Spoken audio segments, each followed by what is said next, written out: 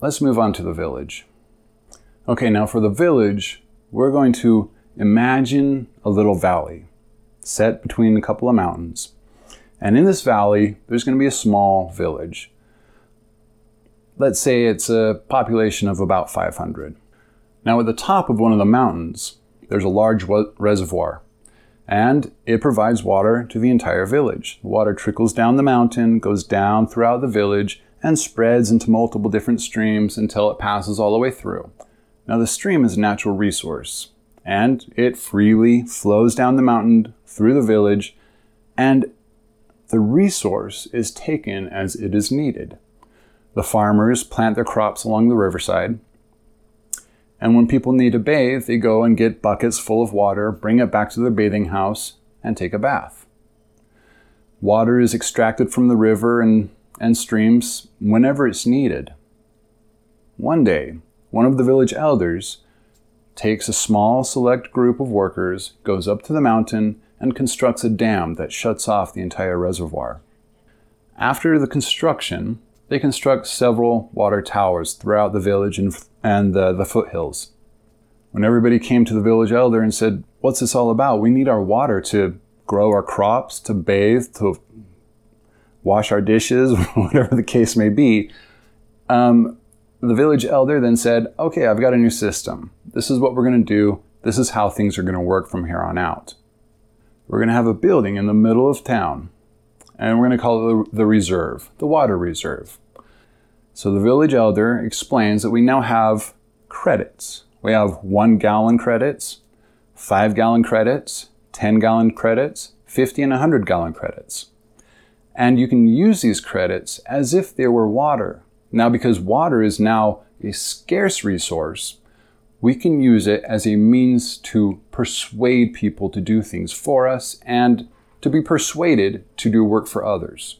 We exchange the credits, and when you do need water, you can take your credit into the reserve and exchange it for that particular amount of water. So overnight, this massive change begins to crop up all over the village. Banks pop up. You have crime. People are stealing other people's credits. People are losing jobs. Work suddenly becomes an issue. Instead of just working to contribute to the whole, now you have to find work in order to receive money so you can contribute to the whole. Credit also becomes a thing. People decide that they can loan somebody a certain amount of credits, and in order to get back what they feel is essentially their right to ask for, they ask for a percentage more than what they originally loaned them. Credit institutions crop up all over the place, and the idea of taking out a loan becomes a normal mode of living. Now we have a completely different method of distribution.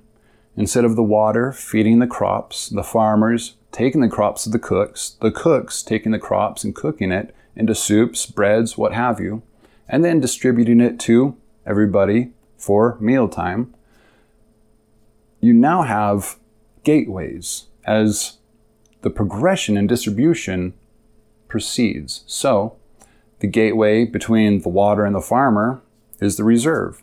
The gateway between the farmer and the cooks is an exchange of credits. The gateway between the cooks and everybody eating is another exchange of credits.